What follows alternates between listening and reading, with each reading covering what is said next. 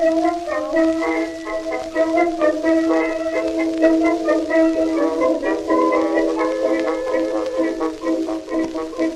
folks, as you can tell, we are back to copyright-expired music here on the podcast. The saga I've been going through for the past couple weeks, which involved the timeless hit What's Up by Four Non-Blondes, the song they played at the Pope's wedding. I cried. And also Ani DeFranco and some references to Paul McCartney. That whole saga, I have to say, is at an end, and I'll tell you why. I happened to be talking to a guy recently who is a copyright lawyer, and he knows a lot about copyright, and I was telling him, yeah, I'm doing this bit on my podcast where, I play the song, but I play it backwards. So I said, I substantially changed the song, and that's why I'm not going to have any copyright issues. And he said, I wouldn't assume that. Huh. Interesting. Maybe I am vulnerable to a lawsuit. So, to be on the safe side, I have gone back to the copyright-expired music. This is Robinson Crusoe's Isle by Harry Graham and Robert Stoltz. But I am still a little worried about being, sued into oblivion by a record company. So, I think the solution is I need to spend a moment now talking up the artists on the label that owns the rights to What's Up by Four Non-Blondes. And then also Ani DeFranco. But one thing at a time, Interscope Records. Wow. I was going to do this as a bit where I ironically talk up the artists on Interscope Records, but then I saw the lineup of legendary yet culturally relevant artists they represent, and holy cannolis! For my money, it just doesn't get better than Interscope Records. Look at these artists. Madonna, Lady Gaga, Elton John. Anything for the Straits? Yes, 9 Inch Nails. First time those four have been in a sentence together. Rico Suave. That was him, but more specifically, it was Interscope Records. Go download that now, give them some royalties. And it's not just legacy artists, ones who are producing today. Imagine Dragons, Kendrick Lamar, Selena Gomez. Not the Selena who was shot in the 90s, the one who's alive right now. Folks, it's beyond dispute, it just doesn't get any better than the artists represented by Interscope Records. I mentioned Rico Suave, right? Moving on, Ani DeFranco. Ani DeFranco, of course, releases music on her own label, an independent label, Righteous Babe Records, because she is integrity personified. She has released more than 20 albums. She has been involved in political causes and charity causes. She recently published a memoir called No Walls and the Recurring Dream, available from Viking Books. And you know what? What the hell? Also available on my website. I'm going to make Ani DeFranco's memoir, No Walls and the Recurring Dream, available for purchase on the very page where you found this podcast, because that is just how much I respect her and her work and don't want to be sued. Although I got to admit, it would be a little bit funny to be sued by Ani DeFranco, because if you know her, you know that she has a very laid-back 60s kind of a Joni Mitchell type vibe, so I do kind of love the idea that she might be also extremely litigious. You fucked with the wrong person! Nobody plays Ani DeFranco's shit and gets away with it! You can suck my fucking dick! I'm Ani DeFranco! Nonetheless, I hope that doesn't happen. Hello! You're listening to the I Might Be Wrong podcast. I'm Jeff Maurer. The baseball player? No, that was Joe Maurer. I'm Jeff Maurer, the guy who sucks at baseball. And this is the in-your-ears version of stuff that normally goes in your eyeballs. Boy, that's a horrible phrasing. That's 10 times grosser than I anticipated. The in-your-ears instead of your eyes version of my Substack, which is called I Might Be Wrong, where there are many, many, many things, not just the thing that I'm going to read today. Please go there, share the articles, subscribe, mail me $1 million. I will be giving my address at the end of this podcast so that you can mail me that $1 million. Cash, please. No checks. Today's episode is called The Great Dumbening. It is a reaction to a meme that went around on Twitter. God help me if reacting to memes that go around on Twitter becomes a common practice on this podcast. But there was this meme that a lot of people saw that had stick figures in the left, right, and center that sort of describes what some people feel happened to the left, right, and center over the past decade or so. I have posted it on the page where this podcast is, on my Substack. I might be wrong. So if you're not looking at that right now, then you might want to go there so you can see what I'm talking about. That meme, I kind of related to it. I kind of understood it. A lot of people seemed to. That is, I guess, why it went viral. And I thought, boy, that's pretty close to right. I'm not sure if it's completely right. Let me go into a little more detail and tell the story as I understand it to be. So the episode's called The Great Dumbening, subheading, Taking Stick Figures Way Too Seriously. So the starting point for this really is that little stick figure cartoon that went viral. Elon Musk tweeted it. Elon Musk, a guy I simply cannot get myself to care about. He tweeted it. It went viral. If you haven't seen it already, go to I Might Be Wrong and click on the little stick figure thing so you can look at it and see what we're talking about. Got it? Fantastic. That meme got a lot of attention. I do understand why. It is, I think, hard to deny that something is going on the left. And I will confess, I looked at this little stick figure meme and thought about it for, frankly, way too long. It was hours. Hours approaching days. It did eventually start to feel like I was pondering the allegorical subtext of a Marmaduke cartoon.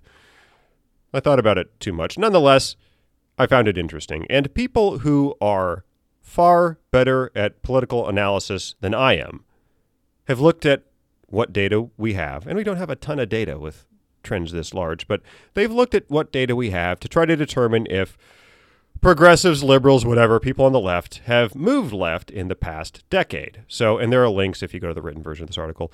Matt Iglesias and Milan Singh, those are two smart people, looked at party platforms in the past couple decades to see if they've moved. David Shore looked at it. Philip Bump weighed in on this. The consensus does seem to be that, yeah, the left is somewhat more left.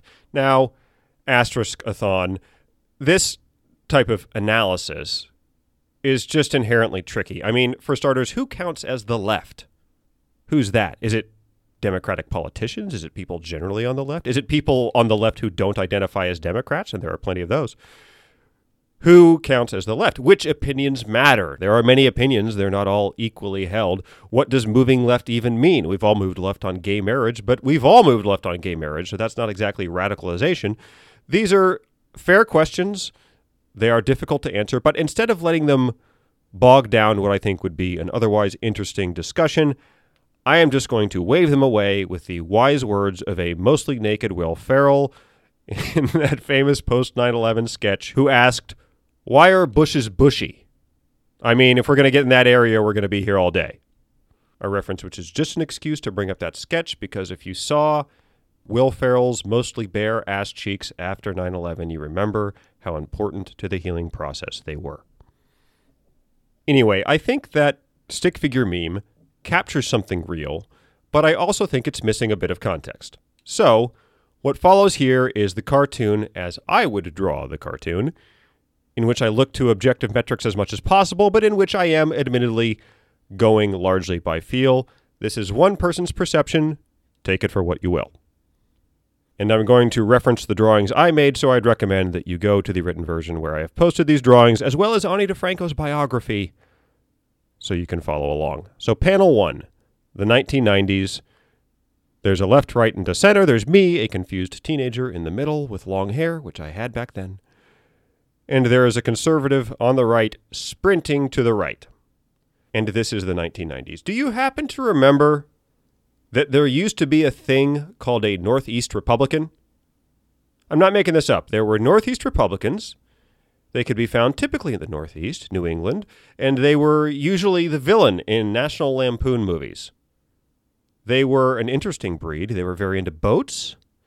They very much liked shirts with little logos on the left breast. They liked church a lot, and not the kind of fun kind of church where you wear a jazzy hat and sing upbeat songs. They really liked the dour kind of church, the kind I went to growing up, where you read pre-written prayers and you apologize to God for your genitals for an hour a week. Northeast Republicans, they were horrified by all things improper. They did not like improper things. They were furious about Jimmy Carter's sweaters. They turned on Nixon when he was shown to be both a rule breaker and a potty mouth. That's what Northeast Republicans were like. They were not particularly fire breathers on race. They were, in fact, integral to passing the Civil Rights Act and the Voting Rights Act. And George H.W. Bush was probably the quintessential Northeast Republican. George H.W. Bush ended up being a divisive figure in the Republican Party. Writers including Jeffrey Cabaservis and E.J. Dionne have chronicled the intra-GOP revolt that happened in response to George H.W. Bush's perceived to not be conservative enough presidency. When Bush lost, the newly ascendant right won big in the 1994 midterms, an election that was dubbed the Gingrich Revolution. Who dubbed it that? Newt Gingrich, I'm almost positive.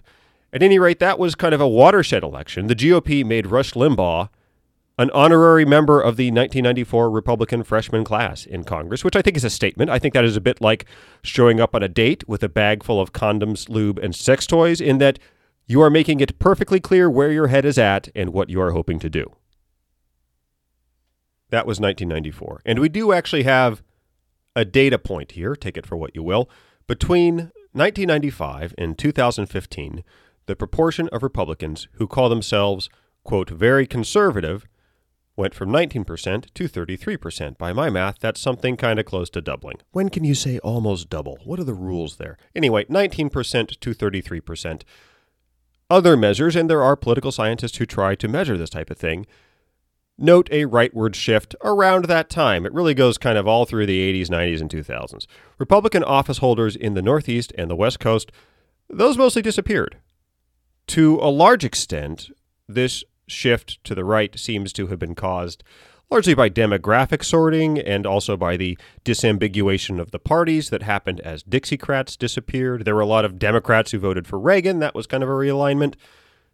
That is all true. Of course, the efforts of conservative activists around that time who captured the Republican Party, those activists also played a major role, which is as close as I will ever get to giving Newt Gingrich credit for anything.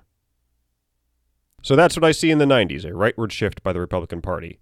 Panel 2, the 2000s and the 2010s. Here we have liberals, now including me, because I'm an adult, technically, at that point. We are on the left. In the center right, you have a guy I'm labeling a smart conservative because those people are out there. And on the far right, you have a stick figure I have labeled GOP blowing his brains out because, in my perception, that is basically what happened during this time. So, in the 2000s, what happened? Several things. First is that Fox News became a behemoth. They came on the air in 1996. By the 2000s, they were gigantic. Conservative radio really spread quickly. Clear Channel Communications, they're now iHeartMedia, but Clear Channel Communications bought up stations across the country. They made a lot of those stations into AM conservative talk radio. Conservative bloggers like Matt Drudge and Eric Erickson gained influence. The right-wing dream of a conservative media ecosystem, which had existed at least since those meddling kids Woodward and Bernstein got everyone's panties in a twist over Watergate. That dream had finally come to pass. They built the ecosystem they wanted, and that's kind of fucked up. Journalism is ostensibly about the truth, right? Journalism's platonic ideal, the ideal you hear waxed about constantly in Oscar bait movies and West Wing monologues. The ideal is an unvarnished presentation of reality. Walter Cronkite's famous sign-off was, "And that's the way it is, fuckos." Except without the fuckos, most nights. And that's the way it is, not, "And those are the parts we thought you'd like, we hope you had fun." I think Cronkite's sign-off had a distinct air of, you know what, like it, don't like it, I don't really give a shit, which I personally consider fantastic. So that's the ideal. Conservative media stood in distinct opposition to that ideal. They took a different approach. They asked, what if you decided what the world was like before you gathered the news and then only reported the bits that fit that narrative? It was a game-changing approach, similar to Jack Donaghy's suggestion on 30 Rock that comedy writers start with the catchphrases and then work backwards. It was a game-changing approach, and it worked in terms, at least, of gaining viewers. Unfortunately, it is also probably more responsible than any other factor for the near-total brain death of the Republican Party. And now a brief digression that's going to come back. The writer Tim Urban, who I think is always an interesting read, Tim Urban thinks that viewing politics along a simple, left-right continuum is incomplete. He thinks that we need to consider not just what we believe, but why we believe it. He takes the traditional left-right political spectrum and he uses it as the x-axis on a graph that also has a y-axis. And that y-axis charts the push and pull between what he calls the primitive mind and the higher mind. Now, the primitive mind, as you might guess, is pretty damn primitive. It is the impulse we all have to look after our immediate needs and our safety. It is short-sighted. It is selfish. And it specializes in identifying bad guys and then slaying them. In contrast, the higher mind represents our more reasoned and broad-minded tendencies. Politics, you might have noticed, tends to speak to the primitive mind. And of course it does. That's the software that's really working well in all of us. After all, we did spend millions of years evolving those habits, and the idea that you should not immediately kill your enemies with a rock, that is a relatively new and edgy concept. So what this leads us to is a graph that has the political spectrum on the x-axis and the higher mind and primitive mind on the y-axis. And what Urban charts is a graph that ends up looking like an arch. He thinks that people operating on the higher end of the higher mind spectrum kind of cluster a little bit towards the middle, though not always. This is something you kind of need to see to get it, so I have once again posted it on the page where this podcast exists, along with Ani DeFranco's biography, which I encourage you to buy. So I'm mentioning this graph by Tim Urban to say that in the 2000s and the 2010s, I feel that the Republican Party came to appeal mostly to the bottom right quadrant of that graph. Driven largely by right-wing media, the GOP's animating force became just a desire to own the libs, which I think is completely clear if you just watch Fox News for 10 minutes. All they want to do is own the libs. It's the only reason they get up in the morning. Policy in the Republican Party became maybe a fourth or fifth order concern, which does explain why the Trump administration had really no policy goals other than to be bizarro world Obama. And it also explains why the 2020 Republican convention did not produce a platform. I mean, policy, who gives a shit? It's all about owning the libs. Dominating liberals is now such an unbelievably high priority in the Republican Party that hinting that you will ignore the results of a Democratic election, as the new candidate for governor in Pennsylvania has done, and he is only one of many Republican politicians who are now testing those waters, that is treated as a sign of party loyalty and not as pretty damn obvious authoritarianism. And personally, I consider today's Republican Party to be totally incapable of solving problems. I think they've become that way because conservative media has distorted their worldview so badly that they no longer have the ability to even recognize problems. They are living in a fantasy land. No wonder they can't come up with solutions for the real world. Now, this does bother me quite a bit. Personally, I have never identified as a conservative, but I do see the value of the conservative philosophy. There should be someone in society who defends what's already working in society and does not fall for every half-baked idea produced by pot-fueled rap sessions in college dorms. The world does need a discerning and principled counterbalance to the sometimes very stupid ideas that pop up on the left. The fact that the Republican Party can no longer perform that function, that does actually worry me quite a bit. On to panel 3, the early 2010s. And we have here the GOP on the far right laying dead in a pool of blood. The smart conservative, not so far right, looking very worried. Liberals, including me, on the left, and now you have a zombie something walking towards the liberals and begging for brains.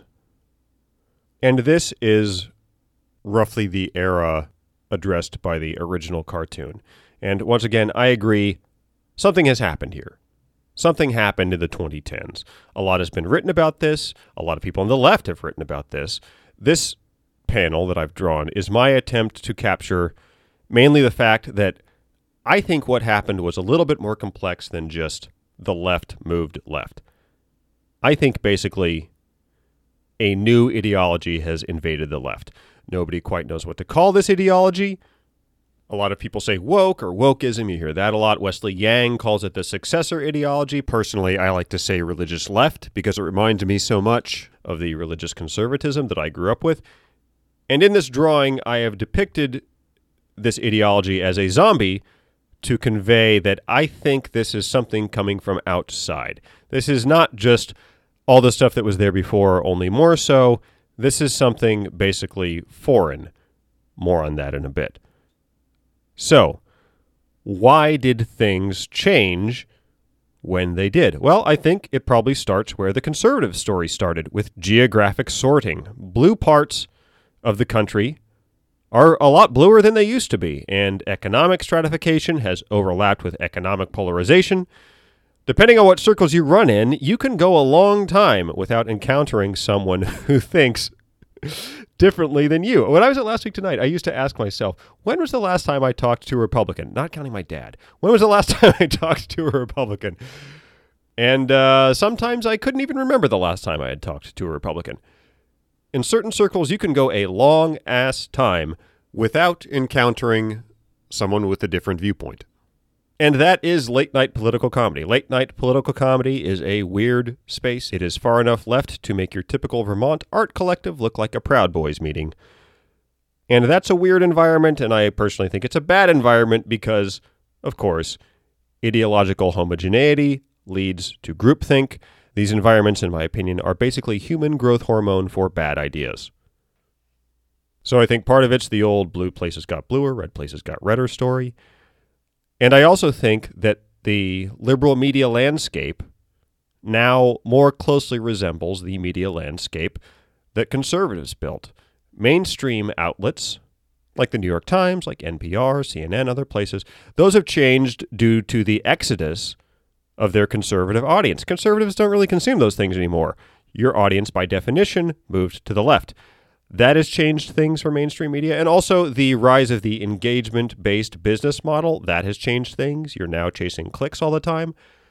MSNBC is a thing now. It is neither as popular nor as terrible as Fox News, in my opinion. And it would probably be more popular if it was more terrible. But regardless, MSNBC is out there. It exists. It sucks. And it's part of the landscape. To my eternal regret, I have to mention that I think late-night political comedy shows played a role in this. And then, of course, there's Twitter. Twitter, we know, is significantly younger and significantly farther left than the general population. And it also includes every damn journalist in America. Being on Twitter is part of your job now if you're a journalist. Therefore, journalists are far more likely than other people to think that Twitter is real life. What we have done is to create a cliquey, performative environment that is about 10 times worse than the viper pit of high school, and then we have required the country's most influential people, journalists, to spend large amounts of time there. And this is the environment in which a simplistic worldview that sees all things as zero-sum conflict between oppressor and oppressed, that has bubbled up and gained purchase. I'm not sure if this way of seeing the world is actually more common than before or just more prominent. It might be that it exists basically in similar levels as it did in the past, but it just gets more attention now. It is definitely true that Twitter will put you in touch with people who believe this. Twitter will put you in touch with colossal morons who used to be unable to reach you. What a fantastic service. At any rate, this worldview is, at the very least, a lot more influential than it used to be. Ideas that used to mostly just exist in teach-ins at Antioch College and also stage banter from all-female punk bands, those ideas have gone mainstream. And I also think that the movement's constant focus on race, on gender, and on other identity issues, that has made a lot of people on the left not quite know how to respond to it. After all, ending discrimination based on race, based on gender, based on sexual orientation, that is so central to the identity of people on the left that I think we've kind of become easy marks. Anyone can say, hey, this thing that I'm promoting, this is anti-racist. And you say that to a liberal, that is a little bit like saying this is anti-fire to Frankenstein. We are just very likely to be into whatever you're selling.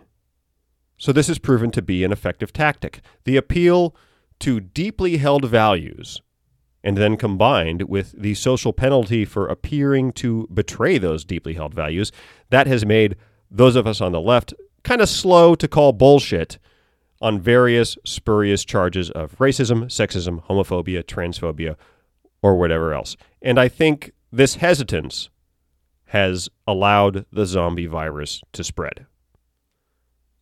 Now on to the fourth and final panel, 2022, in which I've depicted the GOP is still on the right, stone dead, smart conservative getting more worried by the minute, liberals on the left, like me, still very worried, and now we have many zombies wandering all around, not just to our left, but all around, once again calling for brains.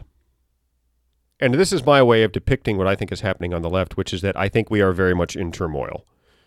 2020 did seem to be the high water mark of the craziness, so we're down from that a little bit, but things are still dicey. I personally am far from ready to say that sanity has won the day. After all, there was a brief moment in 2013 when it looked like Republicans were going to tack back towards the center, and then we all know how that turned out. And one of the important things I want to communicate with this particular panel, the feelings that I've been feeling very strongly recently, is that this new ideology, whatever it is not liberal.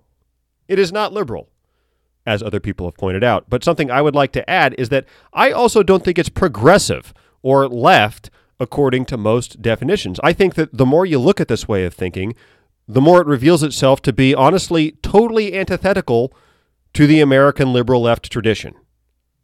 So let me go through that. Like I said, other people have pointed out this trend is not liberal. Liberalism values things like free speech, things like individual rights, things like due process. Remember Henry Fonda in 12 Angry Men? That movie was all about due process. God, he owned those 11 other losers.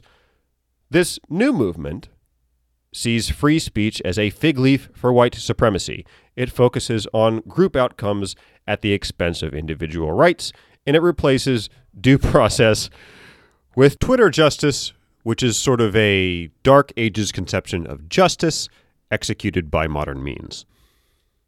But the point is, this is 100% not a liberal movement. This movement is liberal the same way that Blue Velvet is a kids' movie. And personally, I would go even further. I often feel that this movement isn't even progressive or on the left in any substantial way. We use labels. I use labels like progressive and left because this is a newish phenomenon and we are all struggling to find language to describe it, but I often think that those words do not fit. After all, if progressivism has a defining trait, then it has to be distributing resources towards the disadvantaged. If that's the case, then why are so-called progressives calling for extremely regressive universal student loan forgiveness? Not capped, not means-tested, universal, which is awfully damn regressive. Why did so many progressives advocate for school closures that were devastating to poor kids well past the point when they were necessary? Why are they looking to alter the college admissions process in a way that will benefit the wealthy and well-connected? Why are they undercutting people's real wages by pushing ineffective solutions to inflation? Why are they so often the tip of the spear in the fight against lower housing costs? This is progressive. The fuck this is progressive. This is idiocy. And I think the reality here is that this movement is not defined by finding solutions to problems. It is defined by performative flailing against perceived enemies. Every issue I just mentioned is a crusade against someone or something on the lefties' enemies list. Greedy developers, evil corporations, or, of course, the omnipresent white supremacy. The fact that the impacts of this movement's actions would very often hurt the disadvantaged doesn't seem to faze its believers, and I do think that's telling. They don't look beyond the glorious fight against their evil enemies, because the glorious fight is the end goal.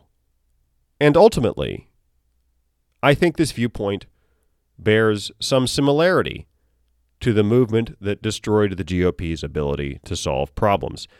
Any consideration beyond the glorious struggle against the evil ones, capital letters, has been tossed aside. This is the primitive mind reveling in its element like a pig in a pile of shit. There is no quest for a more perfect nation here. There is only the battle between the righteous and the wicked. This movement is trying to gain influence, and they have scored a few victories. If they capture the Democratic Party the way that the brain-dead types who are only interested in combat have captured the GOP, then honestly, I do think we're in trouble.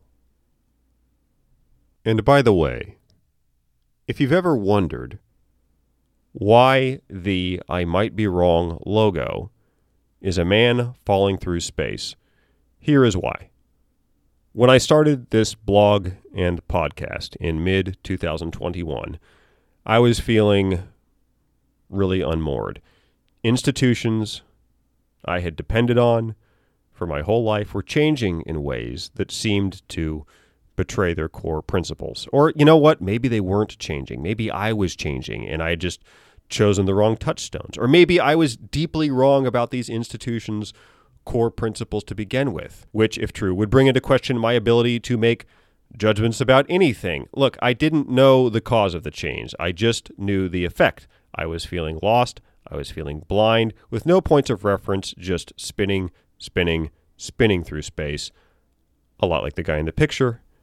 And by the way, yes, he's yellow because I wanted to invoke that scene from 2001: A Space Odyssey. And in the past year, I do feel like I've gotten my bearings back a little bit. The main way that I've done that is by, number one, realizing that a lot of people feel the same way that I do.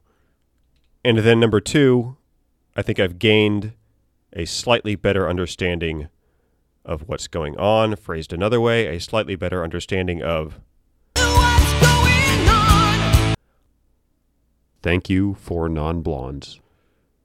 That understanding of what's going on is basically what I've outlined in this post. Maybe that story feels familiar to you. I am sure it is imprecise. I am sure it is full of holes. This is an awfully big thing. I can't get my head all the way around it. I asked people for thoughts in the comment section, and a lot of people offered some interesting stuff. There's a nice back and forth. I think you should check it out. But I do think the one thing we know here is that, as suggested by the popularity of the original stick figure meme, one thing that's happening is a lot of people are wondering what's happening. And hopefully, talking things through like this will help at least some of us reorient ourselves and to get back to focusing on progress. And that's the episode. Can I say a few nice things about Linda Perry of Four Non-Blondes now so that I don't get sued? I can and I shall. First of all, I want to point out, I do actually like that song. You know, I've kind of been having some fun with it because it exists so perfectly in that early 90s genre that it's just sort of an inherently funny time. But I do actually like the song. I think a lot of those 90s hits are actually a hell of a lot of fun. And here's what I learned about the lead singer-songwriter from that band, Linda Perry. First of all, she didn't fade away. She became a producer. Good for you, Linda. That's where the real money is. And this is my favorite part. She was once married to Sarah Gilbert, the actress who played Darlene on Roseanne. I love the idea of all those early 90s figures coming together. It's like if Jonathan Taylor Thomas joined Pearl Jam, you know? Or just like if Joey Lawrence and Scottie Pippen were now roommates or whatever. Just all the figures together in an early 90s singularity. So that's fun. They're divorced now. That happens. I take Linda Perry's side in that divorce because I do not want her to sue me. That's it for today. I hope I have achieved my twin goals of providing entertainment and inoculating myself against lawsuits. I will be back next week with another attempt to scurry out of the deep, deep legal hole I have dug for myself. Until then, thank you very much for listening, and bye for now.